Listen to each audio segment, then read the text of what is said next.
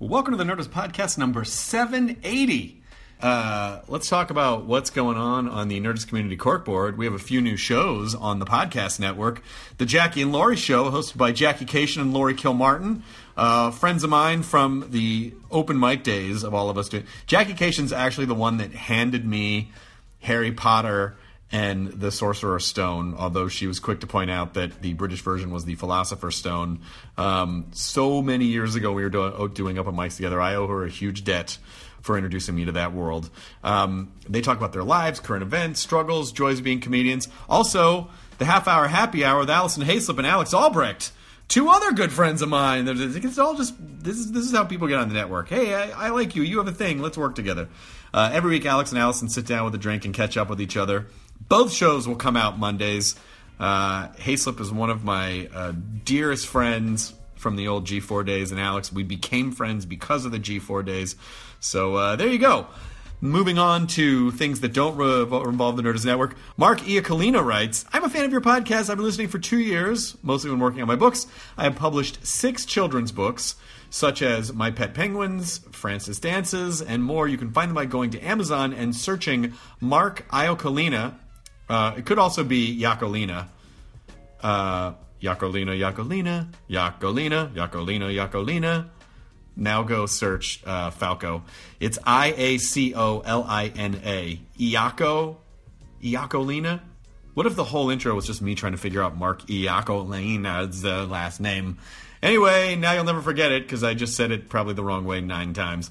This episode is Jason Alexander, who I met because he's a huge Walking Dead fan, and he came on Talking Dead, and he was super cool. And I said, will you please come on the podcast? And he was like, yes! So then we did it, and he continued to be super rad and cool. He's did a couple episodes of The Grinder, which just happened, and also I know that Seinfeld just got released on a digital platform. What was it? Did it all come out on Amazon? I'm a moron. I probably should have looked that up. Anyway, there was a big pop-up shop for it here in Los Angeles, and there were lines out the door for hours long. So, Jason Alexander, good man, comedy legend, Jason Alexander. And also, Duckman, one of my favorite shows. So if you haven't watched Duckman, I will talk about it in the podcast, but go watch Duckman wherever you can find it. The precursor to a lot of contemporary animation comedy. Here's Nerdist Podcast number 780 with Jason Alexander. Katie, roll the thing! Now entering Nerdist.com.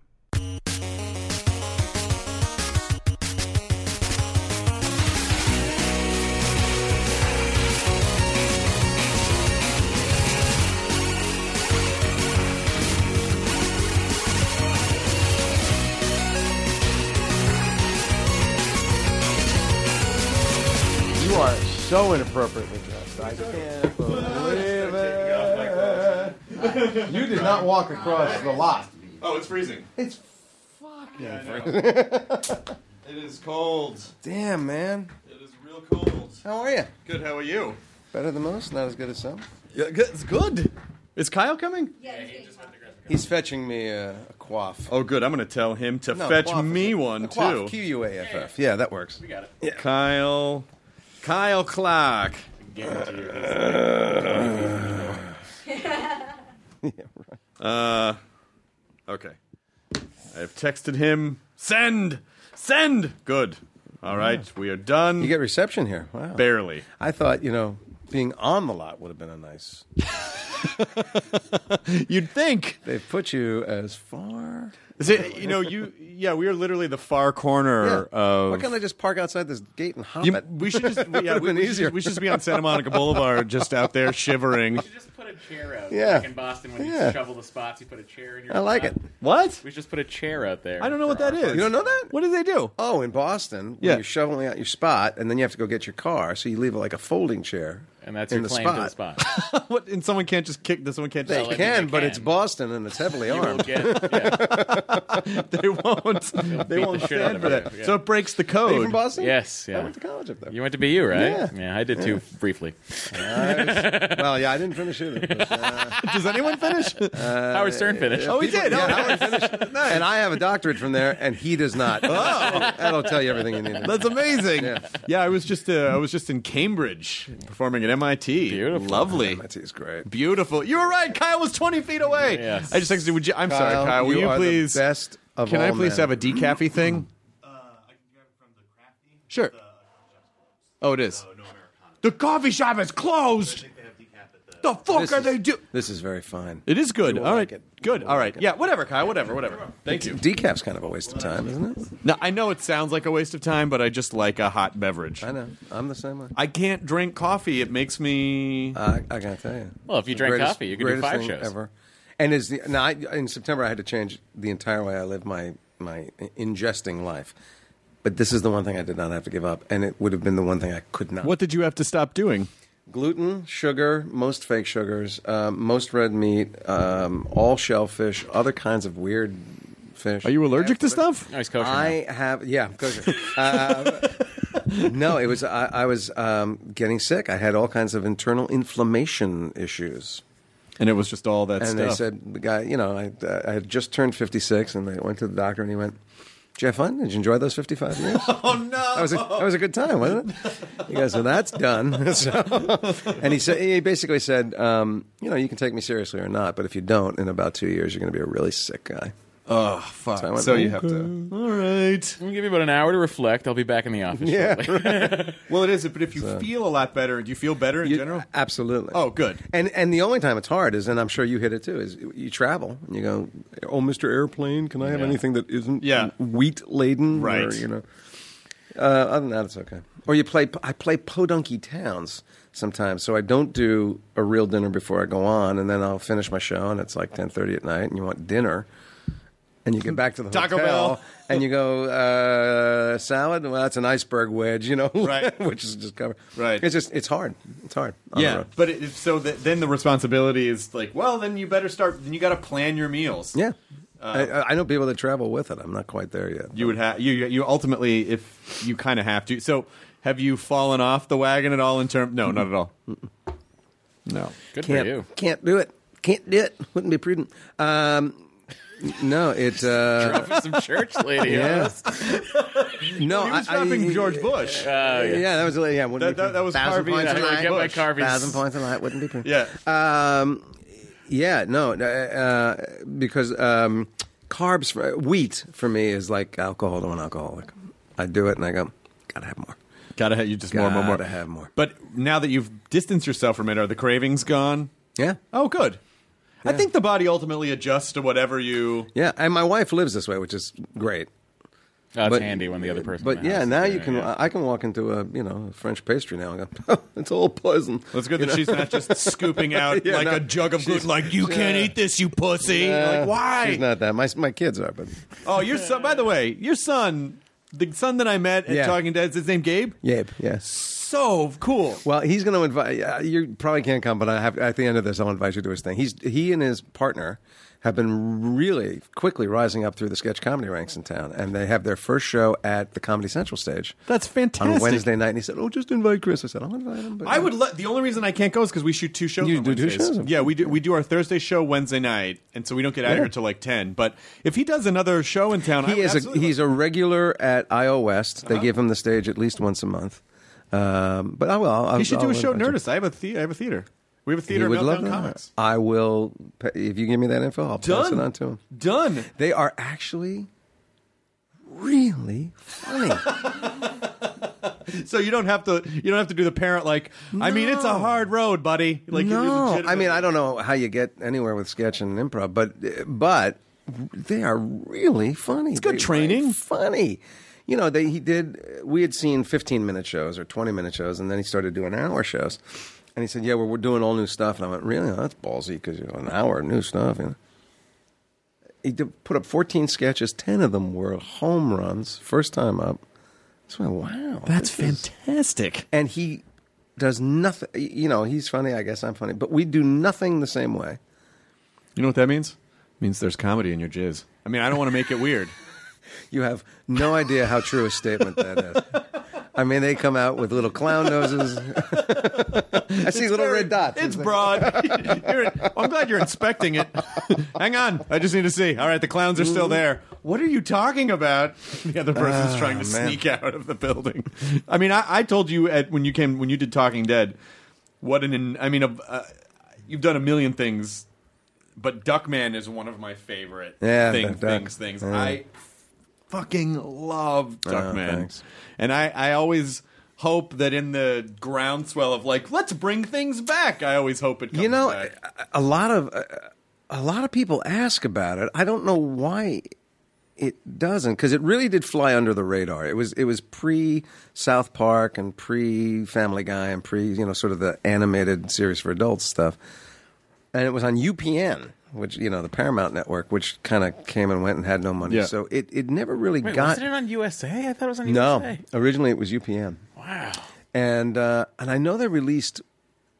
We did 4 seasons. I think they released 1 or 2 on DVD. I don't know how well they did, but it's a funny show, very much ahead of its time. Yeah, certainly animation style. When you see, the Klasky Schupo, are they still? Is Klasky Schupo still around? No, as far as I know, they're not. They did Rugrats, and they did. It was a very specific animation style. Yeah. And they had that building on like Highlander. That's right. Yeah, that's where we used to put it together. So great. And Everett Peck, who created it, would come in every week, and it was great. And everybody involved with it. If you said, "Would you do it again for scale?" We go, "Yeah, we had it. We had a great time.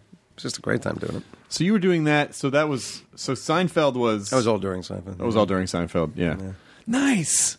What a fun side gig. Yeah. I think when people watch it, if they haven't seen it before, they'll recognize. You'll see what other things it influenced, like that comedy style, that Absolutely. really quick non sequitur. Yeah. The stuff. But it's especially the relationship between you and Cornfed, like that. Yeah. A lot of that you see trickle down into other comedy, but maybe you don't realize. I think Matt and Trey were certainly influenced by it to some degree. And it was what I marvel at when I go and look at one is how many pages got smushed into that 30-minute slot, because we would do 48, 50-page scripts. Yeah. Wow. And you go, well, at a minute a page, this does not add up. But that dialogue used to fly.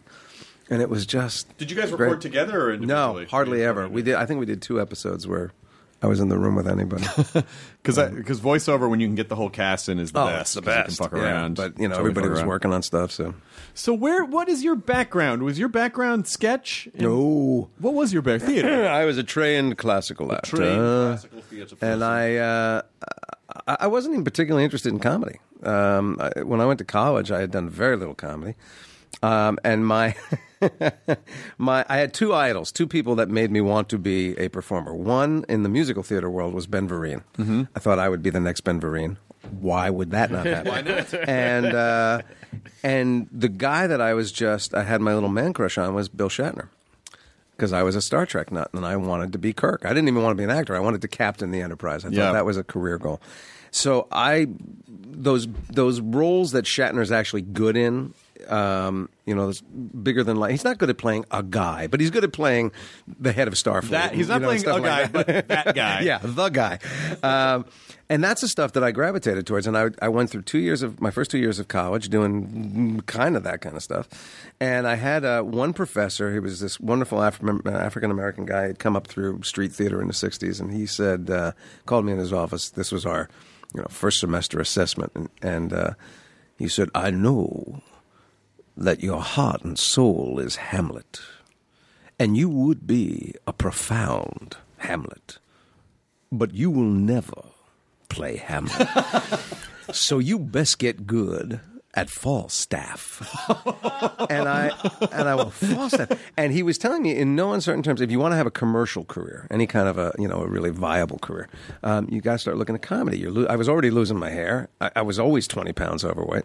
So, he just looked at me and went, "You've got a flair. You got the right energy for comedy, but you're not gravitating toward it. So, make your choice, but you can be Paul Giamatti before there ever was a Paul Giamatti, or you can be George Costanza." So that's when I started looking at comedy, was in college. Because the first time I did Pretty Woman predate Seinfeld? Yeah, just barely. Yeah, they were around the same time. Yeah, in fact, Pretty Woman I think is what led them to look for me for Seinfeld. Got it, because that's one of those things where where you haven't heard of someone yet, and all of a sudden it's like, oh, now they're just appearing in like the biggest things all at once. Yeah, in fact, I won a Tony Award, then did Pretty Woman, then got Seinfeld, so it was like a big year. Oh my god! Yeah. So was the year before that? Not was I was, Chris, from the time I was 14, it's the one thing, because I talk to student actors all the time who go, what do I do when I get out of here? And I go, I don't know. I fell into a professional career at 14. I thought at 12 I started doing a lot of theater, just community theater, children's theater. By 14 I had picked up some professional representation. I was doing commercials. And I left college early because I was working. So all before Seinfeld, I never had another job. From the time I left college, I never had to work at anything other than being an actor. And I was making, a high 5-figure income back in 1980, 81, just from commercials. Then I'd do a Broadway gig, add that to that. So I was making a great living, and all I ever wanted to do was New York theater. I had no aspirations towards film or television. You did a McDonald's commercial. I did a McDonald's commercial. The only McDonald's product that never succeeded. They even bring the McDLT. It was? It was. That was my guess. Yeah. I was Mr. McDLT, and it was an extravaganza You keep the cool commercial. side cool and the hot side hot. And the hot side hot, unless you put it into the bag on a vertical, and then it just becomes a clusterfuck. But it was, I had a 2-year deal with McDonald's. They made one commercial, the product tanked, and they went, thank you. Oh my god, I can't believe that DLT was buried in the back of my brain somewhere, just waiting to be picked. Oh man, what a terrible idea, what a terrible product. And I'm so proud to have represented it to America. But you know what's so interesting is just for anyone, for any career path, particularly entertainment, is to hear, I started working regularly in 80 and 81, but it wasn't until 10 years later that everything... Although I had a career that, 95% of actors would go, oh, I'd kill for that. I mean, I was working on Broadway. I'm working with great people. I'm, putting money in the bank every year. And then this thing... I always had this fantasy when I was a little kid. You stand in the bathroom going, I want to thank the Academy. It was the Oscars. Mine was the Tony. I just wanted to somehow live long enough to win a Tony Award. Won it at 29. And I remember going home that night going, well, now what do I dream about? This is kind of weird. And within 3 months of that, Pretty Woman fell from out of the sky. And it was the Gary Marshall to Rob Reiner connection. Rob Reiner's company did Seinfeld. And I think that's how my name got put in the hopper to be seen for Seinfeld, was because Gary said, I worked with this kid. He was good. He's not, you should look at him. Not a Jew, by the way. Gary Marshall, not a Jew. That's the strangest thing in the world. By the way, that was teenage Gary Marshall. Yeah. That's how he's always been that guy. Absolutely. My sister Penny. The ball, you'll give it to me. Well, your character in Pretty Woman wasn't he was just kind of he wasn't really a comedy character. No, he was a villain, but so the crazy secret about Pretty Woman that I think somebody else must talk about this, but Pretty Woman, the script was a really much darker movie than what we all saw. It was called 3000, and that's how much he pays her. Yeah, that's how much he pays her. And the depiction of life as a prostitute is a lot more real. She's a bit of a drug addict in the script. They don't end up together at the end. It was, a different thing. That's the script that I got hired for. When I got to the shoot on the first day, they'd been shooting for a couple of weeks, and Gear came up to me and said, get ready. I said, what? He goes, I don't know what movie we're making, but it's not the one on the page. And Gary had a different idea in his head. He saw this other sort of fantastical romantic comedy. And he didn't tell anybody, because he didn't tell producers, he didn't tell anybody. And he would bring us out on the set, getting ready to shoot what we thought was, my first scene, I think, was some business machination between Gear and myself. And we got out there, and he said, let's hear the words, say the words. And we start running the dialogue, and he goes, wait, when you come in, notice Richard's shoes. Say something about his shoes, because Richard had on a very fancy pair of shoes at that.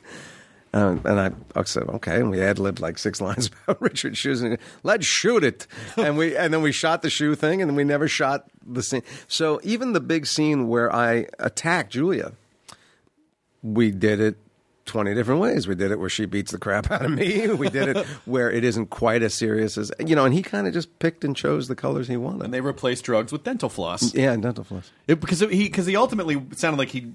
Wow, that is so strange. So he took a dark indie and essentially made it a fairy tale. Yeah. And, we wrapped shooting. Everybody had a great time, because you always do on a Gary Marshall set. But we went, he's got nothing. There's no movie here. There's nothing. We never thought it would see the light of day. And then we heard, they're renaming it Pretty Woman because we got the song. And I went, well, that's it. That's the death note right there. And then we got invited to the cast and crew screening, and we all sat there with our jaws slack going, how the hell did he do this? He was using things where we didn't know the camera was rolling, or outtakes, or oh, wow, all kinds of crazy stuff. I mean, there's that famous moment where they're going to the opera, and Richard's offering her the pearl necklace, right, and he snaps it shut on her hand. Yeah. Well, she didn't know the camera was rolling. If you watch, she laughs and looks right into the camera because she's like, "Oh, look what Richard did," And so it's filled with stuff like that, and it was just he was just brilliant about cobbling together. Oh my God! And it did at the time.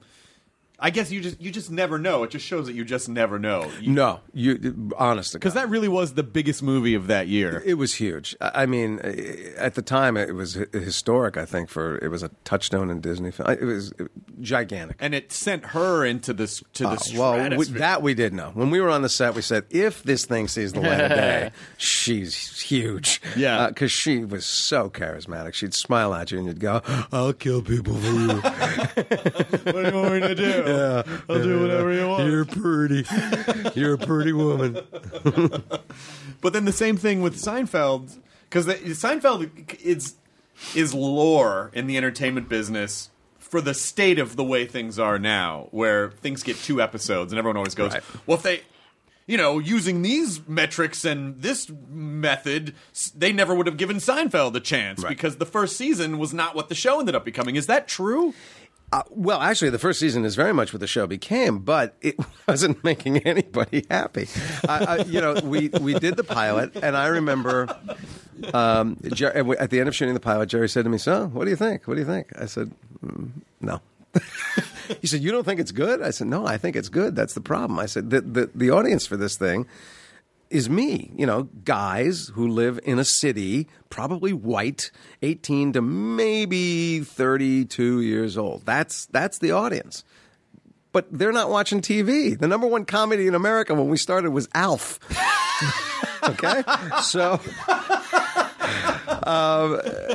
I said, no one's going to watch this, And initially, I was right. So NBC tested the pilot. It's the worst test results up to that point of any half hour they had ever made, and they said, no, we're not picking this up. It was dumped, dead. You're released. Go and be happy. Take another show if you want.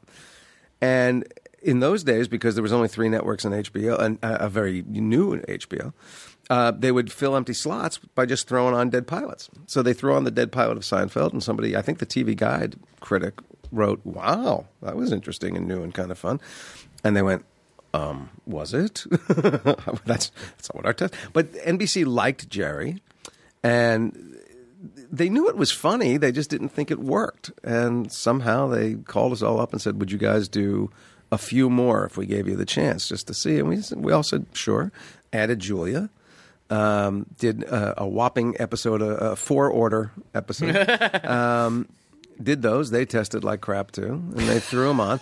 And it was weird that nobody was watching except this very small demographic that I described, guys 18 to 32 years old. Well,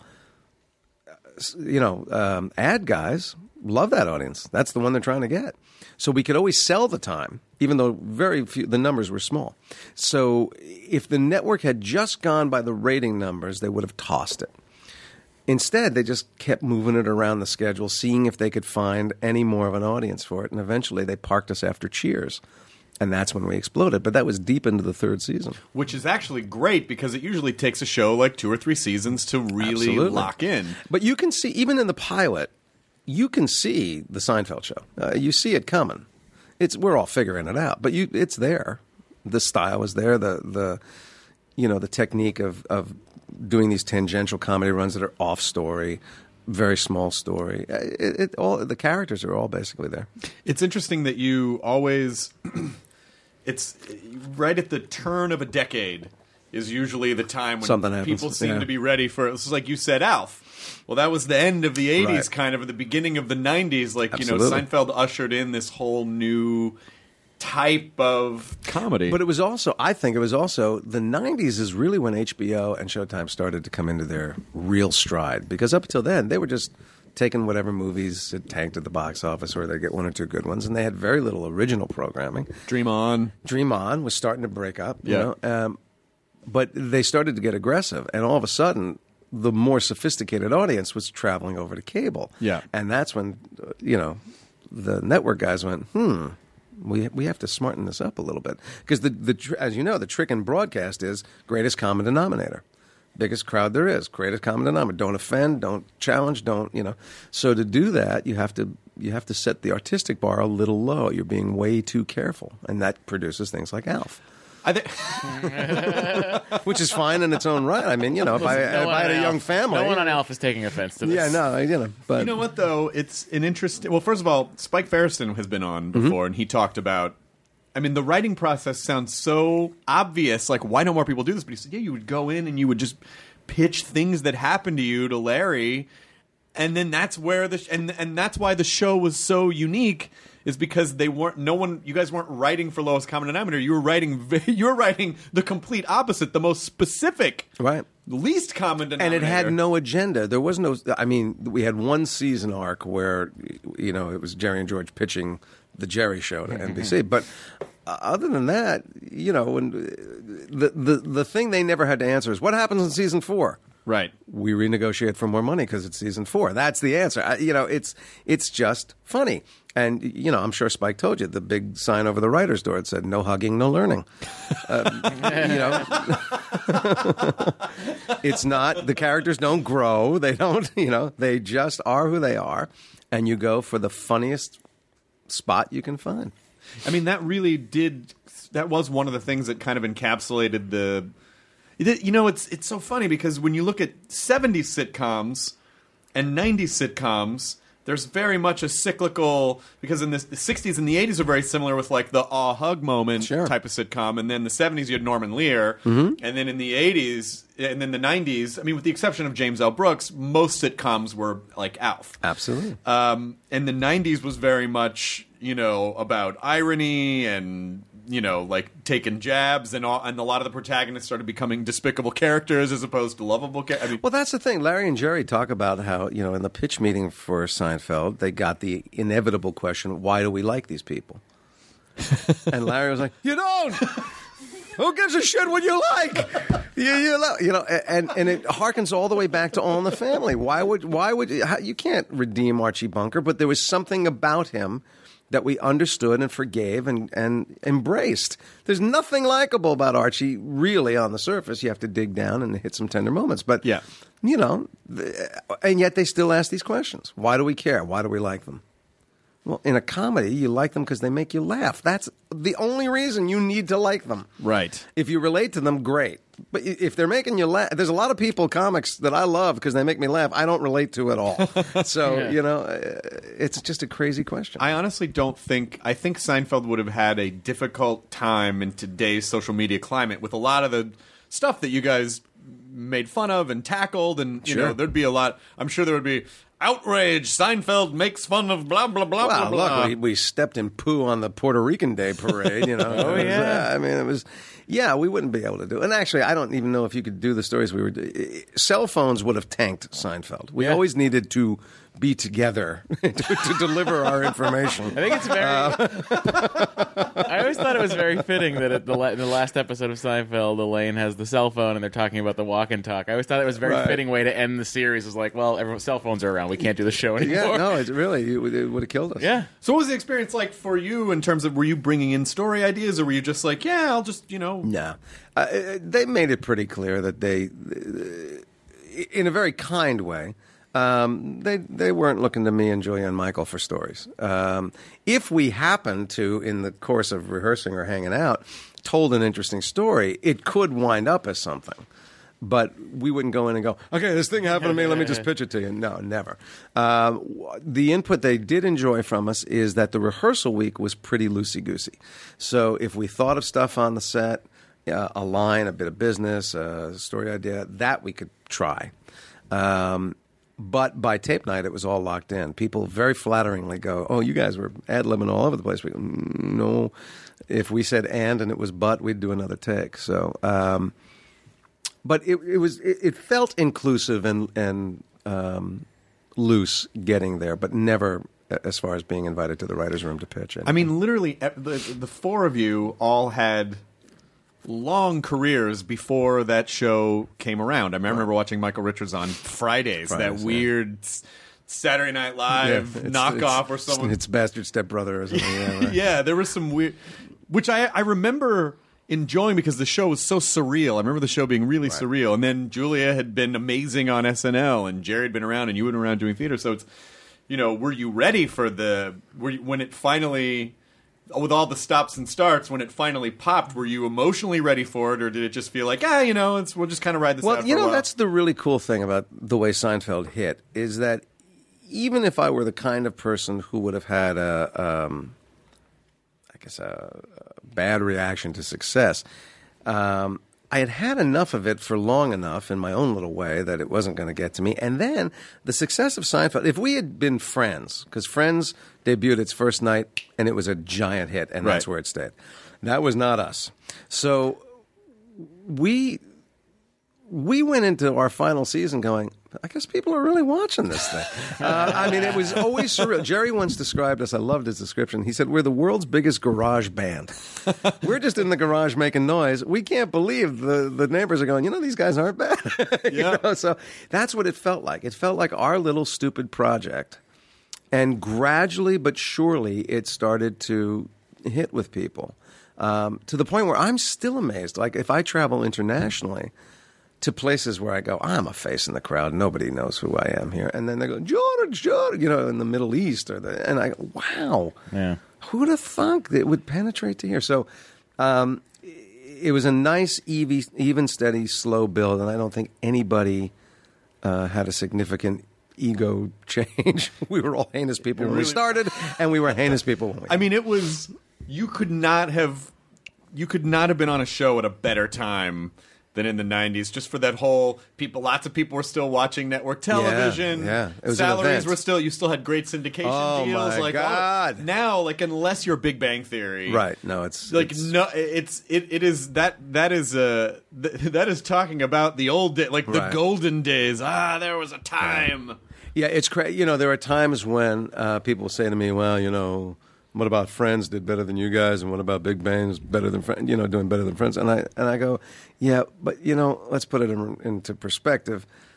I made more money playing George in 9 years than Alan Alda made playing Hawkeye for 12 years. Wow. So, you're always standing on the shoulders of the guy that came in front of you. Right. You can't really get crazy Kelsey about Grammer it. stands above us all. Yeah, right? 20 years being Frasier. Exactly. So, yeah. That's still mind-blowing, too. It's like, I'm going to just be this kind of walk-on character, and then it's like you just never know. You never know what the entertainment business is puzzling, but you should never close... Yeah. And in fact... Seinfeld had two potential spinoffs that I thought they should have done, and they didn't do either one. The number one that I thought through the roof would have been the four parents down at the condo in Florida. Oh, absolutely. That would have been unbelievable. And they never even... I don't think they ever looked at it. And the other one that I thought would really have been timely was the Johnny Cochran character. Oh, yeah. That Phil Morris. Phil Morris. If they had made a legal comedy with him as the centerpiece, I went, that would be absolute gold. Did they ever talk about spin-offs on the show? No. I heard something once about a George spin-off. It never got... They never said to me, hey, if we did what we... They may have said something to Michael about doing a Kramer thing, but, I don't know what Michael's response was. I would have thought, there's no George without Jerry and Elaine. Right. I mean, you got the parents, but it's really... He only exists in juxtaposition to these other three guys, so... I don't think it would have worked. When it ended, were you emotionally ready for that to be the end? Or really? Yeah. You were. Yeah. This is a nice testament to Jerry. At around the Christmas break every year, starting around season 6, we'd get together and go, how are we feeling? Everybody feeling good about this? Feels like we're going strong? And we'd always say, yeah, no, it's going good. The season we stopped, we kind of came into that season going, I got a feeling this may be it. But we got to the Christmas break and we had the meeting and we all kind of came in going, I think this is it. And for a variety of reasons, but the really responsible one was we felt like we couldn't surprise the audience anymore. That you kind of knew what these characters would do given almost any impetus or circumstance. That is a pretty good indicator you're done. If you can't get to the unexpected anymore, you can do funny, but if you can't do unexpected, I think you've probably done enough. Yeah. Was there any part in terms of afterwards? Did you have to fight any? They're like, I'm not George Costanza. I'm an actor and I can play a lot of different. Professionally, I still fight it. So the two biggest things that I was a part of post Seinfeld were two series of my own. One of them lasted very, very briefly, and the other one lasted one season, and neither one was, an out of the box. Neither one got a huge first look, and then the audience went away. So they were growing when they were canceled, but it was never a huge audience to begin with. So you've had now, how long are we done? 15 years of George out there 3-4 times a day, and not nearly as many images of me doing something else. Mm-hmm. So even the industry at this point goes, he probably wasn't acting. That's who he is. I'm sure that's the guy. And most producers, it's not an audience problem, it's a producer problem. Most producers, for some reason, do not want to face the moment that will happen. If you put me in Birdman, in the Zach Galifianakis role, when I come on for about 3 seconds, the audience is going to go, hey, it's George. Fuck. Now, if I do my job and they do their job, 3 seconds later, they're watching this character. Right. Producers don't want that 3 seconds. And they don't think, for whatever reason, that when Tom Hanks walks on the screen in Bridge of Spies, we don't go, hey, Forrest Gump. Hey, it's Tom Hanks. Right. We all bring our associations, but I think they feel like the audience has been glutted on this image of me and they can't get it out of their head, and they don't want to take the time to blow the cobwebs away. But you can do. But you do. I mean, you do theater and you tour and you do. Knock wood. That's me knocking. Come in. I've never stopped working, but it's on. It's for audiences that are nowhere near as big. So I do guest stuff on TV. I actually, because of this, I wound up doing 2 one-man shows that I tour all over the place. One's a stand-up comedy show, which I never was until about 7 years ago. The other one is a symphony show that I take with symphonies all over the place. So that's great. People see that stuff. And I do a lot of stuff behind the scenes. I do some more directing, some producing, some writing, some teaching. Life is happy. Life is good. Amazingly, it's still a very lucrative career, even without Seinfeld. But I have not found that thing that makes me go, yeah, let me sign another 6 or 7 year contract. I haven't found that thing. Well, you're not even playing Tony Kornheiser. Would you have? Well, that was the last one. But it's so funny. The one I did before that, Bob Patterson, was one that I co-created with my friend Peter Tilden. Now, Patterson didn't last very long, and it was universally reviled by critics. But I will go to my grave saying that was a funny show, and that show had real possibilities. Yeah. I never thought Listen Up was going to be solid, but when I met with Les Moonves, he said, I love you for this. I love this show. We waited a year to cast it. You're available now. I want you. I'll give you at least 2 years, and then of course he canceled it this season. But I never. I thought it was. I thought it was Alf. I thought it was a fine, nice, sweet family show. I thought Malcolm Jamal Warner and I could have done something more than we were given. And there was a young actress named Daniela Monet who played my daughter, and I thought she was, there was something there that we could have played. But that show never took off. Never Cut to the news tomorrow. Jason Alexander reboots Alf. Bring it on, baby. There's a little Alf doll right in the corner right there. Like you could already start practicing. Oh, man, that is freaky. You summoned him. Wow. You've summoned him. Holy crap, it's actually Alf. It's not just like a generic Alf. That's Alf. No problem, Jason. How did that... What is the fascination with that? I don't know, Alf. I was in high school when Alf was on, so I was It's funny. I watched every comedy, everything when I was growing. I was a voracious comedy consumer. Every stand-up, everything, every sitcom, whether it was HBO or family sitcoms and animation and everything. And Alf was just one of those because to me, it's such a bizarre. I think the show wanted in the first episode to be edgier. Mm-hmm. They tried, and then in the end, it was just like, well, because they tried to make him Stewie. Basically, they tried to make him this sort of. Sure. I mean, they didn't know that's what they were doing, but he was that archetype. And then as it sort of went on, I think it just became like, oh. Well, I'm sure there was also that moment where I remember auditioning for the voice of Howard the Duck in the movie Howard the Duck, which eventually went to my friend Chip Zion, and I thought, oh, what a cool idea! The script's kind of funny. How'd they do the duck? Thinking, oh, technology. It's a guy in a duck suit. Yeah. No, come on, seriously. How did they do it? Is that why you went to do Duckman? Because you really... I had to have a duck. I needed to have one duck on the resume. You need to have one filthy, trash-talking duck in your resume. It's almost Howard the Duck. Damn close. Ended up being Duckman. Yeah, but I think it was just that kind of... I was the right age for all of that stuff, but I also watched edgy stuff too. Like I didn't really have any specific. I just watched everything. Yeah, Monty Python, British comedy, all British comedy, all of it. But it's very hard to do. Edgy comedy's hard because that's why it's edgy. Like, also on television, it was nigh on impossible because edgy was going to turn some people off, and no sponsor wanted Alien to turn off 8. Yeah. Alien. Yeah, safe. Ow. Yeah. Alien 8. And if he says something, untoward, you go, he doesn't know any better. He's just a puppet. He's not from here. He's not from here. I like that the network He's from Melmac. I like that the network would use the fact he doesn't know our customs. It's not his. He didn't mean it. He's not human. You're marginalizing him by putting your... That's right, yeah. Marginalizing was not a word we used in the 80s. No, not at all. Not at all. That's a recent addition to the vernacular, but at the time... I wish NBC would have just taken the hard line that he just didn't know our culture. That he wasn't. Yeah. Paul Feig wrote an episode of Alf that we keep talking about doing a live reading of. Do you remember what it was about? No, but It was something really dark, wasn't so it? dark. Like I feel like there was suicide involved somewhere. There was something so dark about it. That sounds like a Larry Charles episode. Right?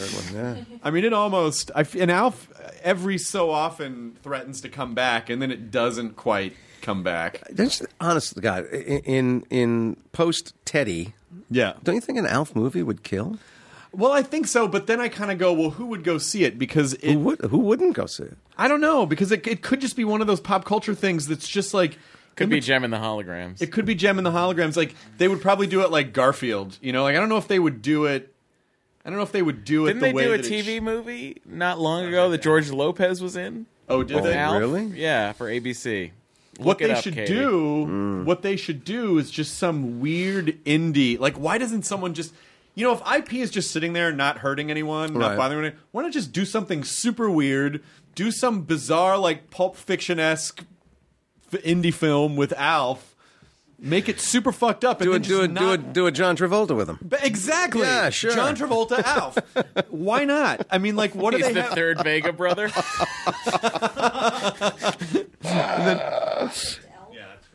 Project Alf was in 96. Yeah. Oh, Wow. so that's not nearly as recent as I remember. But it would have to be a totally different... I don't think they should try to do it on... Although, there was a really great Alf cartoon on NBC. There was a really great Alf cartoon that was the first time... Oh, boy. No, listen to me. It was the first time I'd ever seen self-referent... Like, outside of Warner Brothers, like old... Like, Chuck Jones, Warner Brothers, Bob Clampett, Warner Brothers. It was the first time that I had seen, like, a self-referential cartoon. Uh-huh.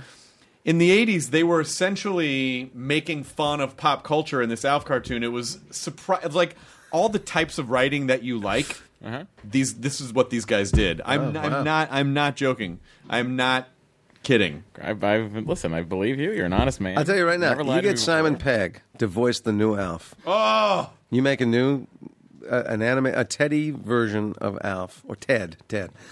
You kill. I would, but I don't know if I'm allowed to do that. I don't know if I can just can do go anything. that. I don't think they're going to sit hard on the Alf property. You know how- If you come up with Simon Pegg in a script, they may go, "Hey, let's give it a shot." You know, though, you know how IP is in corporations. Like, can I use that? No, but you're not using it. fuck you. You know, Right. No. it's just in a vault. You don't know where it Absolutely. is. No, you don't know where it is. You know, like they just like, they don't. I was at that's right. Condé Nast last week. I had a meeting over there in New York, and they were showing me the executive conference room, and I was talking to somebody from Wired, and I was like, "Do you guys ever do meetings in that room? Because it's like this beautiful room on the 35th floor of the World Trade Center." And they're like, "Yeah, I mean, we book stuff in there sometimes, but it's $1,000 to use it." I'm like, "What do you mean? Who gets paid $1,000?" Condé Nast. I'm like, "But Condé Nast owns Wired." And they're like, "Yep. It's just how it works. We just spit the money Well, back into Condé Nast." You're describing the film business too. It's so fucking Well, yeah. weird. Like film the money business- just is routed back into guys. The Shell Game. I just wanted to talk about it. when we were working on House of a Thousand Corpses with Rob Zombie, and the studio had a meeting with him to tell him that there was no more money, and he was like, "But they catered it like $1,000 and then charged sure. the production, and then I'm sure there was a charge for the room that they had the meeting. Like, it's a lot of like refunneled." Studios are going to make money. There's no such thing as a project that. Well, no, that's not true. But I mean, I've had back end on most of the stuff in my career. I've never seen, other than Seinfeld, I've never seen a penny. Yeah, of it. because it's the same thing as like Back to the Future's still in the red. I don't know. 'Cause Absolutely. Really? Yeah. I think Hanks once said that. I think Forrest Gump was made for like 40 million something, and he had back end points. And domestic box office the year it came out was, double that. And so years later, as the story goes, he just went, "Hey, back end, it's made $1 billion something dollars." He went, "Yeah, no, it's still in the red, still in the red. We're almost there, almost there." This call cost $1 million because of the fucking real estate they pay for Bubba Gum that's the Shrimp Co. thing. Yeah. Somebody actually We need the Santa Monica Pier. Somebody once said to me, studios are corporations. They got to make the losers pay for the winners, or the winners pay for the losers. So Right. all they're looking at is the stock price. There are no, Yeah. you can't get, Titanic. Nah, come on, never made it done. What? No. Did NBC ever send you guys like the old Porsche Boxster like they gave No, let me tell you Will something. and Grace? I'm not normally a Kelsey Grammer bitter got that man. Viper he flipped over. NBC gave us a breakfast. In a Boxster? No, we hit our 100th episode, right? And we got, which is actually kind of fun. They gave us remember I said the worst test results ever in the history of television for the pilot? yeah. They gave us a plaque with it framed. The test That's results. pretty great. That's pretty funny. And you go, kinda cute, okay, yeah. that's nice. And then 3 years later, Will and Grace hit 100, and they get a Porsche. Everything changed overnight. Where was the ass kissing for the Seinfeld group Wait, now? you sound like George with the Ted I Danza know. spot and the Yeah. plane. It's so true. No, NBC. No, I will tell. Oh my God! You want to hear the worst thing I ever? Yes. Yes. So I think it's well known. We had a rather contentious renegotiation for our last season or two. But one of the things, Julia, Michael, and I were not allowed to participate in syndication as owners, which has since become more or less a successful cast can. But we were locked out, and we thought, well, this thing is going to make so much money, and we're not going to ever see that payday. So we did all this research, and we found out that NBC was making $14 million of profit per episode. So we said, well, I guess we can go hog wild. Let's ask for $1 million each an episode. I mean, they got it. I'd rather not take it out of production. I'd rather take it out of profit, but they're not going to let us. So we did, and we made that ask. And NBC was, as you can imagine, reluctant. So it went very, very slowly, very, very slowly. And it started to get to critical mass where they had to announce the new season. We didn't have a deal, and they had to announce their schedule. So all of a sudden things were happening quickly. And I won't name names, but they asked us all to get on a phone because we were going to hear an offer that was going to blow our minds. And we got on the phone, and again, I will not name names, but it was NBC, some brass. And they said, here's our offer. So we had asked for $1 million an episode. They were now up to $175,000. Right. We were still pretty far apart. Yeah. And they said, here's our offer. We're going to give you each $250,000 an episode, and we're going to give you 100,000 shares of GE stock, but you can't exercise that stock for 10 years. Whoa. And the phone is everybody's silent. So me, smart ass, I go, okay, I can't speak for everybody else. I accept that deal on one condition. We give you the first 13 episodes now, and 10 years from now, we give you the back 9. And that was the end of that. No, I think, and offer. again, as we talk, did anyone Hang on a laugh? second. There was no laughter. No laughing. And in fact, I was told, you really, they are not your friends. I said, I'm sorry, were they my friends at the start of You the really hurt your 'Cause friendship. my friends were, Yeah, no Thanksgiving. Yeah. Thanksgiving's ruined. Yeah. I want to know what that was worth. 100,000 shares of 1997 stock. No, let's see. What year was it? So we started. Yeah, right. 97. I guess so. Yeah, find out how much GE stock was in 97 and how Now- much it's worth and- now. It's probably. I probably made a bad deal. Yeah. High, but now it's like it's in But I think what it's was it split. in 2007? What 2007? 2007. Look up GE stock. But you have to now look at the market cap and see how many shares were out there. Because if it's Yeah. split, it's split. First of all, Don't you have that yet? First of all, you God have damn it, Katie! you have to take a course. Who was in the Elf movie? We're going to send you to Barnes & Noble. You're going to go to the finance section. We have a list of 9 books for you to read. then there'll be a written portion. But in retrospect, you go, that really was an incredible offer. I mean, they were thinking Kind out of the box. Kind of, yeah. And they didn't want to make the price of television. And I also astronomically high. want to, because so funny. whenever there's a That was just a renegotiation smart-ass and it goes moment. public, and then people go, "Oh, fucking whiny actor's not getting." What you always say is like, it's the only time people tend to side with a corporation. It's like that money's Well, not I'll tell going you- to an orphanage. I'll tell you an interesting thing. Hang on, give me that. I'm going to take your computer. You guys talk for a second. Here was what was so interesting. So, somebody had put it in the paper what the negotiation was. And I thought, oh, my God, this is going to reflect so badly on us because no one understands what the realities are here, And I was online for a movie in New York, and this Hispanic woman, I guess, in her late 20s, comes up to me, and she's got a little scowl on her face, or what I thought was a scowl, and she goes, "You're in that Seinfeld show, right?" I said, yeah. She goes, "You're asking for like $1 million an episode, man?" I said, yeah. She went, "You go get them, baby. You go get them." That's so nice. Oh my God, that's so nice. Well, I think people understand. It's like, if you're the cast, it's basically a profit share. If you're the cast, Well, here's the thing. I went on Charlie Rose, and it was weird because we were in this negotiation, and Charlie Rose asked me to be on the show. did he blink? I've never seen him blink. He's never blinked. Okay. And I go on, and he hit me with the question. He goes, "Do you really think you are worth $1 million a week?" And I answered him honestly. I said, "Absolutely not. I don't think any actor's worth $1 million a week. I don't think I'm worth what they're paying me now. Yeah. If you look at it in the real world, I mean, a teacher should make more than me, a cop, a fireman, a soldier. I mean, there's tons of people who have real value in their work every week that actually change people's lives." I said, "But Charlie, I don't live in the real world. I live in this world. This show's going to make $1 billion of profit. It's not coming out of your pocket. It's not coming out of my pocket. Somebody put it there. Someone's going to get it. Who should get it? What part of that $1 billion was due to me and Michael and Julia? Any part? 10%, 5%, 1%? Any part of it? Yeah. And because I said, here's what they've offered us. 0. So we're just asking for something. And he turned his head around. He went, wow. Well, We're going to take a break while someone puts bourbon into my ass. But it was, it was a crazy time. It was really a little uncomfortable because there was, I think there was some attempt to make the three of us look. I mean, during the greedy little pigs that we negotiation- actually are. During any negotiation, you have to be emotionally okay with the company coming back and going, "Okay, you're no longer doing this." And you have to. So during that, how long did the process last? We began. I think we began the renegotiation. Jerry came back after the Christmas break and said, "Okay."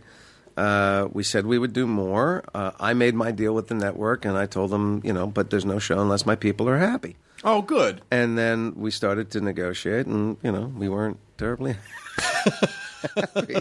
But so we started negotiating in January, but there was really no movement of any kind until we finished the season, which was early April, and then May 10, they had to announce at the upfronts what their new season was going to be. And on May 8, we didn't have a deal. Holy shit. So it was 6 weeks of, I'm sure, for everybody involved. And by the way, I don't vilify anybody. I think it all happened probably the way it had to happen. But it was really stressful, intense, and we left shooting our season.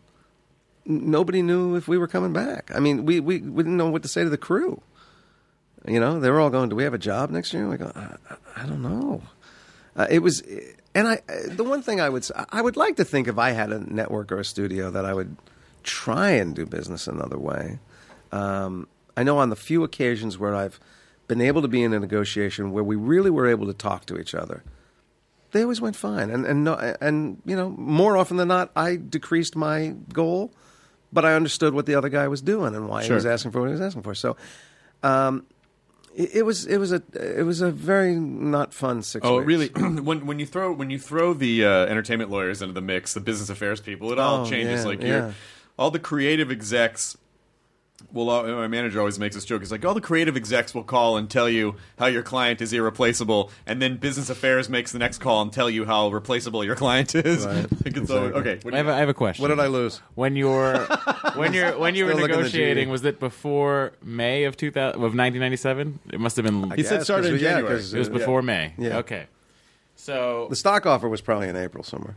okay, great. Hang on one second. Oh, Jesus. You're going to break my heart now, aren't you? you could have had... Hang on. I think you might have done okay. You might have might have done the right thing. All right. But let's see. Hang on one second. Hang on. Times 2. Then in the year 2000, it split 3 to 1. Times 3. Okay. So you. Ooh. Hit me. Give it to me. $7.37 in 2007. Yeah. Oh boy. Yeah. Okay. Yeah. Actually, You did fine. You did fine. Because that would have been worth $22,200,000. That's what we You did basically fine. got. You did fine. So it was a wash. Oh God, I got real worried for you. And I had it sooner. In time for the big crash of 9/11. You would have lost. Yeah, between 2007 and now, that would have dropped down to about $20 million. Oh, I wouldn't have kept it. Don't worry about it. Oh, good. You would have immediately been like, I'm out. I would have been hawking it on the street with cigarettes. Were you good? Were you good with Were you good with money in terms of? No. No. We're fine, but it's not because of me. No, I mean, were you good in terms of when you get it, or you do you know what to do? No. That's why there are people that Absolutely not. are in your life. No, the one thing I am good about is I have always lived like an unemployed actor, so I don't buy anything unless I can buy it. I don't buy anything on credit. Right. But I went. bought 9 helicopters with cash. Now you're going to get the inside. So I love it. My wife and I years ago went to a psychic, and I don't know how I feel about this stuff, but this guy actually told us some stuff that was so spot on and so specific. We went, crap, this is amazing. And he very nonchalantly said, now when it comes to money, never you. You don't make the decision. He said, because if you and I have the exact same stock and we both are going to sell it on the same day, I'll sell it 3 seconds before you and make a profit, and you'll lose your shirt. You just are not good with making decisions about money, so don't do it. So my wife does it all. She Do you think he hires our said that reps maybe and- because women are more likely to pay psychics? Well, I see where you're going. Interesting. I'm picking up that what the you're putting psychic down. would man. know to say such an amazingly thoughtful thing about the future. Yeah. But it worked out very well because my wife does the research and she hires the right people. And other than we got killed twice. We got killed in 9/11 sure. and we got killed in 2008 when it died again. But we've always made it back. It's been okay. You hung in there. It came back. Yeah, You're yeah. fine. That's the thing. It's a long game. That's what they tell me. If you stick in there, then over time, it's all going to be fine. Yeah. It's They all- don't account for the fact that I walk very close to traffic every day. So. But it's all fine, no problem. I was so delighted to hear that you were not only a fan of Walking Dead, but that you wanted to come on the show. geez. When they said Jason Alexander wants to come on the show, like really? Like I don't know. From episode 4 of that show, I was like a mental patient. I couldn't get enough. It was, there's something that the whole, the underlying, it's not so underlying, that whole theme of if these were your circumstances, what human would you become? And how would your values shift? And when do you give up? And when do you... It's just so intriguing to me watching this group of people and all their dynamics play out this Armageddon scenario and fight for their survival and fight to remain in some way, shape, or form human is just being done so well. And what kills me is that the show, I mean, it's a gigantic hit, but within the industry, it does not get a lot of love. No, not at all, actually. I mean, No. maybe for special effects, but I look at, for there are Emmy award-winning performances Absolutely. in that and show. Not only the performers, who are uniformly fantastic. Some of them are just given some things to do that are extraordinary. The directing of the show, the writing of the show, the writing on that show, given what it is about, is as rock solid, as imaginative, as potent as Breaking Bad was. The quality of the writing is extraordinary, and it has to be because it's handling so many stories, so many characters. It never gets a writing nod. It never gets a directing nod. I think it's just that thing of, there are two things that don't typically get respect when it comes to award time, which is horror and comedy. Right. And I know American Horror Story has gotten some, but American Horror Story is... It's really a soap opera with some scary stuff. It is. It's more of like an art piece. Yeah, it's weird. It's a Picasso painting. It is. So, horror and comedy just never really get the award respect because I don't know, I guess it's sort of like, oh, those are vulgar art forms. When first of all, good horror is very difficult to do. Very hard to do. And good comedy is near impossible to do. Yeah. Like good comedy is the hardest thing to do.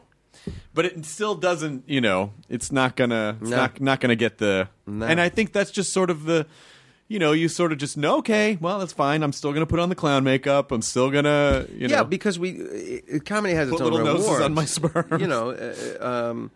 For the most part, the rock solid comics guys have huge rewards. They get paid very well, and their careers tend to last a little bit longer. But no, that's not a lot of respect for it as an art form. Were you upset or happy that, spoiler, that Glenn was not dead? I was on the fence because it is those losses that make it so profoundly watchable. Yeah. And the loss of Glenn would have been an immense blow, and it would have enriched the possibilities of so many other characters. By the same token, you love Glenn and you love Steve. I see. At this point, I feel like I'm protective of the actors. Like, oh, Sure. I don't want Steve to lose his job. So, I'm happy to have him there for as long as he's going to be there. But I also thought it was not. Here's actually what I thought. I thought if this is it, it wasn't. They didn't shoot it very well. I didn't feel it. Because it was so quick and so... Well, it was quick and it was a weird angle because Yeah. they had to hide the truth. And, Yeah. And I thought, oh, that's bizarre. And it didn't have... Here's the other thing it didn't have. It didn't have, in some sense, the pullback to Maggie. So you didn't feel that relationship loss. You didn't feel her death in it as well. Right. And I thought, if and when Glenn really dies, we're going to reflect it in the eyes of Maggie. And they tried to do that with the following episode. But Tyler's death was so Noah. powerful, yes.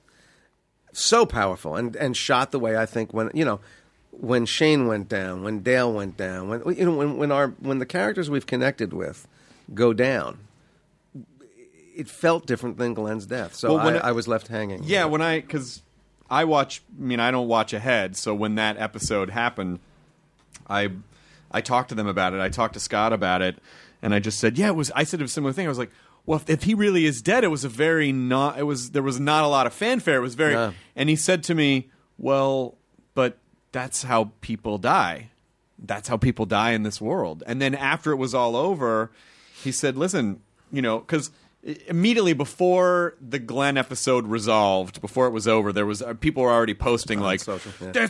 I can't believe they tricked the... Right. And Scott said, we wanted the audience to feel what the people in that world felt. You don't know.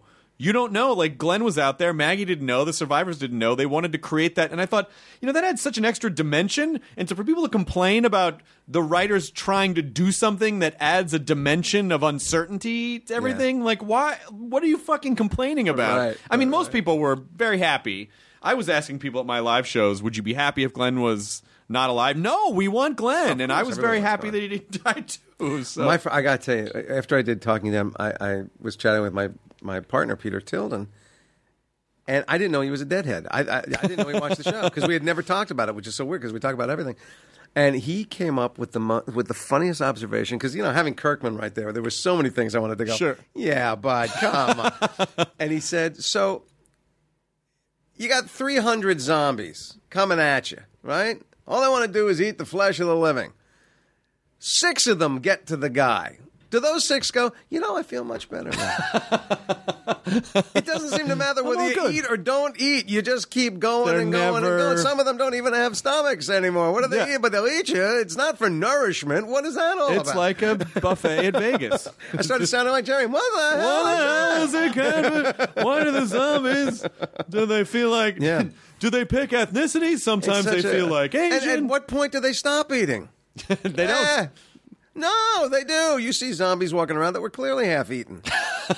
Those people were dead. They started being eaten, and at some point the zombies went, oh, you know what? This guy's really dead now.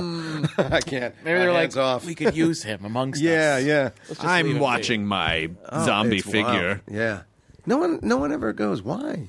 Why the flesh of the living? What? Well, because there are 2 things that you have to accept about the show. Number 1, everyone has this virus, and you're never going to find out what it is. Right. And number 2, that the characters before this event did not know what zombies were.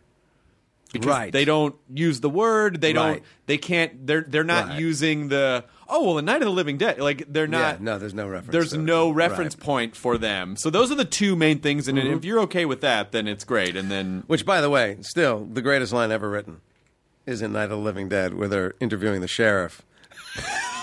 You know the line I'm talking about? Yeah, go ahead.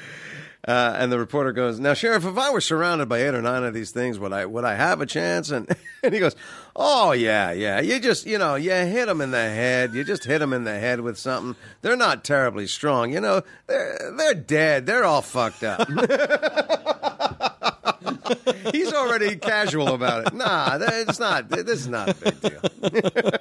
Are you watching Ash vs. Evil Dead? Have you watched Ash vs. Evil Dead? No, I'm not. It's really fun. Is it? Yeah. Where is that? It's on Stars. They brought back Evil Dead with Bruce Campbell. Oh, okay. And it's funny. I have children. I'll get there. It's really funny. You'll get there's too much. I just polished off the first season of Daredevil because of that. Oh, so great. Jessica Jones is great too. If you like Daredevil, you'll love Jessica Jones. My kids did not quite groove on the Jessica. They didn't. Jones thing. No, I grooved on it. Yeah, all right, I loved it. There was more because Daredevil's great, but it's really just like a crime show. Right. I mean, he has abilities, but it's not. There's not so much. And Jessica Jones is really interesting because there's this trend, it seems to be, with these Netflix comic book, these Netflix Marvel shows where they're trying to bring in more true crime realism, and so the powers are a little.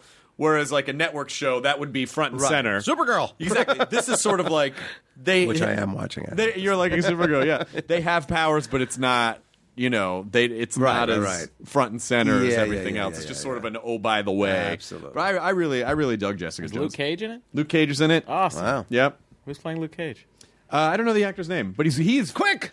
He's fantastic. Whoever the guy is who's playing Luke Cage is fantastic. Really? He's really good because they're doing a Now, Luke Cage standalone series. I'm going to ask you an inopportune question because I know you kind of work for the company. You got any feeling about Into the Badland? No, I don't have a feeling about it because I haven't watched any of it. I haven't watched any of it yet because when I'm in Walking Dead mode, I'm basically just in Walking Dead mode. Yeah. So I'm not Mike sure about Colton. it yet. I can't. Coulter? Mike Coulter. Mike Coulter, Mike, you are you're doing a great job. I look forward you are to watching fan-fucking-tastic as Luke Cage. I wasn't going to watch Jessica Jones, but now Luke Cage. Everyone's great on Jessica Jones, and also, yeah, they are doing Luke Cage standalone series. Great. Kristen Ritter's great, and Rachel Taylor is great, and David Tennant is. David Tennant is phenomenal. Yeah. He is just phenomenal. So, yeah, I highly recommend it. As we're sort of winding down here, when you've gotten to do a lot of really neat, fun stuff. Is Yeah. there a thing that's, whether it's SNL or maybe it's Seinfeld or maybe it's not, or maybe it's something that no one ever saw? Like, what was your favorite thing? Do you have a favorite thing that you go, oh, Favorite thing? do you have kind of a favorite thing? Even if it's a concept of a thing or just Or a McDLT commercial. or a McDLT commercial that you might have done? You mean of the stuff that I've done? Of anything that you've done, yeah. There's one that I think. Well, it's really hard to have anything top Seinfeld, only because it lasted so long. It has this enormous fascination for people still, which I can't account for, and it was a complete joy from top to bottom. Even the days, in the negotiations that were rough, the work, the being with the gang, being on the stage, and making the shows was just a laugh fest, a love fest, nothing better. And a series is an arranged marriage. You don't know what you're getting. You put four people together, and you go, they may not get along. I've been on sets where there's a little bit of rancor, and we were just extraordinarily lucky. So it's hard to top that. But of all the stuff that I've done, the one that I was scared by and thought this could really prove how not worthy I am was a small indie movie of a Broadway play called Love, Valor, Compassion. Oh, yeah. I know this. I know this movie. And it was so it's a small movie about the lives of 7 gay men who are friends, and some of them have relationships over the course of a couple of summers. And it was during the height of the AIDS epidemic, and it was the play won the Pulitzer, and it won all kinds of awards. And they made the movie with the original cast, the theater cast, minus Nathan Lane. Nathan had done The Birdcage, and for whatever reason, he decided he couldn't follow it up with Love, Valor, Compassion. And so I got invited to that party, and it was scary on a number of levels. One was these other actors had lived with it, 8 shows a week for well over a year. I mean, they knew this piece in a way I just was never going to catch up with. And it was also a character so far removed from me, a flamboyant gay man dying of AIDS. And I thought, this is going to be so easy to be a caricature or, a cartoon, and I'm going to offend the gay community, and, it's a piece that's so important to that community. And the whole thing turned out to be just a joyous thing to work on. And the response that I got from the gay community for doing the film was beyond imagining. And I look at that film and I go, that's pretty good. I hadn't done a dramatic piece of work for a while when I did that film, and I went, okay, those muscles are still in there. That's pretty good. Does it make you miss that? Because when you hear doing like 8 shows a week for 8 years, and when it's year 7 and you're doing the same show that you've done 8. Well, I've never done 8 a week for 8 years. I mean, but I've done 8 a week. The longest I've ever done 8 a week was 14 months. And how do you keep it fresh month 11? It's extremely hard. Honestly, it's extremely hard for me at that point. I know people that do shows for years and years and years, and they're totally happy to be doing it. I'm good for about 6 months. And after that, unless something unusual happens, like if new cast members come in and you go, ooh, I got to adjust, that can freshen it up for a while. But when you sign a Broadway show deal, you're basically signing for a year. So that's 8 a week for a year. And what people don't realize who don't do it, because you think, oh, come on, he's working 2 hours a night. What's the big deal? No big deal. That's true, but your entire life has to gear for those 2 hours. So you can't expend energy. You can't use your voice. If it's a musical, you really can't use your voice. And you have to explode at that 8 o'clock hour. So you turn your life upside down. And I was back on Broadway this summer doing Larry David's play. Same thing. Friends would call and go, hey, let's go out after the show. I go, can't do it. I won't have anything for tomorrow. But after about 6 months, the material, it's hard to be feeling and hearing and seeing the material with a fresh eye that night. You kind of go, here's the laugh, here's that moment, here's this thing, here's that. Oh, they're going to do this now. And it gets into a little bit of a rut. There is a freshness that happens with the audience every night. And it sustains we theater actors to at least give it our best attempt, because you can feel the fresh, especially on Broadway, where people come to New York to go to Broadway. It is it's the highlight of what they're going to do in New York. And they bring that energy into the theater, and it really is a turn on. And you get excited for them, and you want to deliver for them. So they can gear you up. But by the same token, there is such a thing as a dead house. Oh, yeah. And, That is also an arranged marriage. Yeah. You know what? There's a lot of arranged marriages with a cast, and then the audience is its own arranged marriage, and then those two entities are an arranged marriage. Yeah. And there are some audiences where I've heard comics say, like, if you guys ever get a chance to be an audience together again, don't. Yeah, right. right. It's like some people just have weird energy together. You bet. And, there was an... And sometimes it's the performer's fault, but sometimes it is also the audience I fault. always say the audience is never wrong. And usually if the audience is dead, it's something funkadoo is happening on the stage. But by the same token, I was in a show, the one that I won the Tony for was a show called Jerome Robbins Broadway. And it couldn't be a bad night because it's really just a dance show. It's some of the greatest theater dances ever done by the best dancers on Broadway at that time. And I was not one of them. I was like the host narrator of that show. So when I was just showcasing these 60 extraordinary people, West Side Story, I mean, it was just great. And we had an audience just, they couldn't care less. I was like, was this a prison sentence? Why'd you leave your houses? Is this community service? What's going on? And I actually, after one extraordinary number, it was a matinee, I turned to the audience as the narrator and went, okay, why don't you look in your playbill? What do you want to see? we'll just do those. Did that confound them, or did they? Did, and I was harshly rebuked for doing that. Well, see, that's the problem. That's when you have a little bit of the comedian gene. Yeah, you it's can't hard help to not respond, Yeah. especially when you're talking right to them. It's hard to not. And I'm not going to make you tell the whole story again, but anyone who should watch Misery Loves Comedy, which is Kevin Pollak's movie, where you tell a whole story about that. I think he was that story. No. You tell a different story about the comedy gene going wrong for you because you came out the at SAG Awards. where you made it. Oh my god! Oh, I don't want to make you relive that again. that was so not good. Yeah, I have never forgotten that. I mean, that must be what it feels like. It's two things I hadn't really known. One was, really bombing with something. But also public humiliation is Right. just a bad thing for the Jews. We don't like it. It's just, Jew! You hear the whole audience going, Jew! No! That was rough. That was rough. And with the best of intention, but it just didn't. Yeah, comedy is always with the best of intentions, but when there is a swing and a miss, you're like, oh no, that's not, no, don't, stop running, sit down, I didn't mean that. Yeah, I do a please." line, I still do it in my stand-up because I talk about how goofy I think tattoos are, and I talk about it being a relatively new phenomenon, tattoos. I go, 50 years ago, nobody had a tattoo. If you had a tattoo 50 years ago, you were either a merchant marine or a Holocaust survivor. Right. And that, with the wrong crowd, go, ooh. And I go, Right. Really? Too soon? What are we, It's just a fact. They tattooed the people with the Holocaust. It was...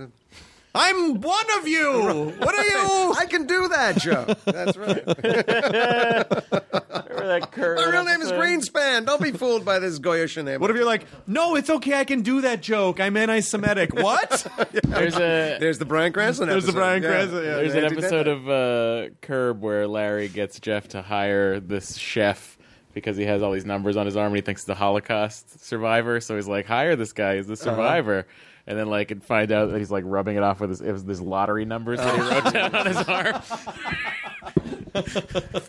Well, Jason Alexander, you've been amazing for the past hour. And God bless you, Christopher. I believe we're promoting Grindr for you. Is this correct? Well, the 2 episodes that I've done have aired. They tell me I'm coming back, but I don't understand how. But okay. We cannot wait to There's see a you. will, there's a way. They tell me that because I'm the director creator of the show that Rob used to be on, Right. Which he's no longer on.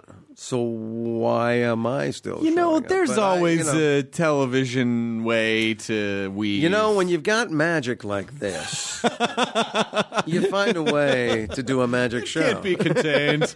Magic just happens, you guys. It just But where will I happens. be? What am I doing? You look for me at your local. I don't do comedy clubs, but I do big theaters. The theaters, and yeah, that the kind of tour. stuff. That's fun. That's really good. I'm so glad you're Symphonies doing and- that. Yeah, it's all going to be great. And also, Jason Alexander returning to television with Alf is another another thing that we've established? Hey, plug my kid. Tell people to check out on YouTube. Go to Idiot Chimney. Idiot Chimney. Go to Idiot Chimney. My and see son, Gabe's- Gabe Greenspan, kept his real name. Nice. Don't know why. Not a good choice. I don't think. I kept saying to him, not a good choice. But he and his partner are doing some very funny sketch stuff. On Where did Alexander come from? my father's first name.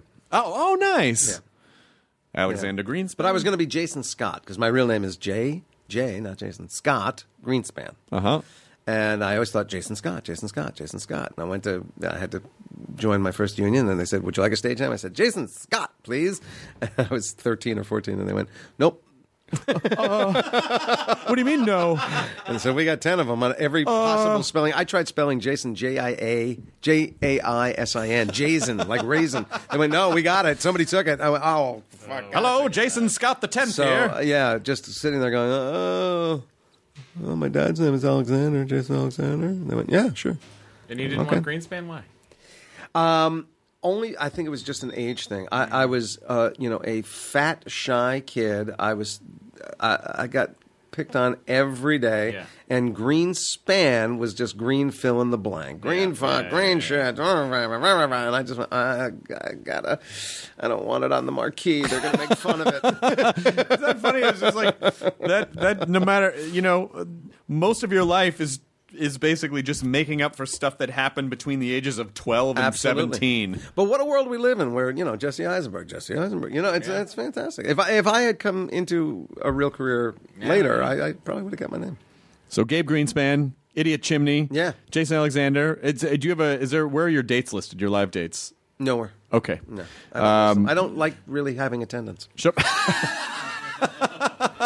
We'll talk after we record, but I think you're doing something wrong. Okay. So so if you just show up to a theater, Jason Alexander might be there doing stand-up. I might be there. Check your local But you don't marquee. know. Yeah. But you don't know. No, you have no idea. But he is Jason Alexander on Twitter. So and I that do might- post it there. Usually You do post it before there. I- Okay, yeah, excellent. yeah. Well, thank you so much for being here, Jason Thank you. Alexander. Good luck with your life and career. You're a fine young man. I think appreciate highly that. of you. I am so honored. Thank you so much. I feel weird now, and I'm smiling and I'm blushing and with the same You time. can't make eye contact. That's very funny. I can't.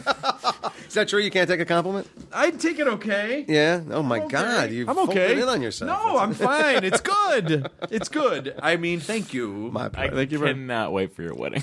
Next year. Oh, yeah. Shut up, sit down. Yeah. I know. My fiance is so wonderful, and every day we wake up, and she was like, I love waking up to you every morning, and I'm just like, shut up, and she's like, no, I will never shut up. Like I can't even from my own fiance. I'm like, stop, please. What is that about? Because there's something to that.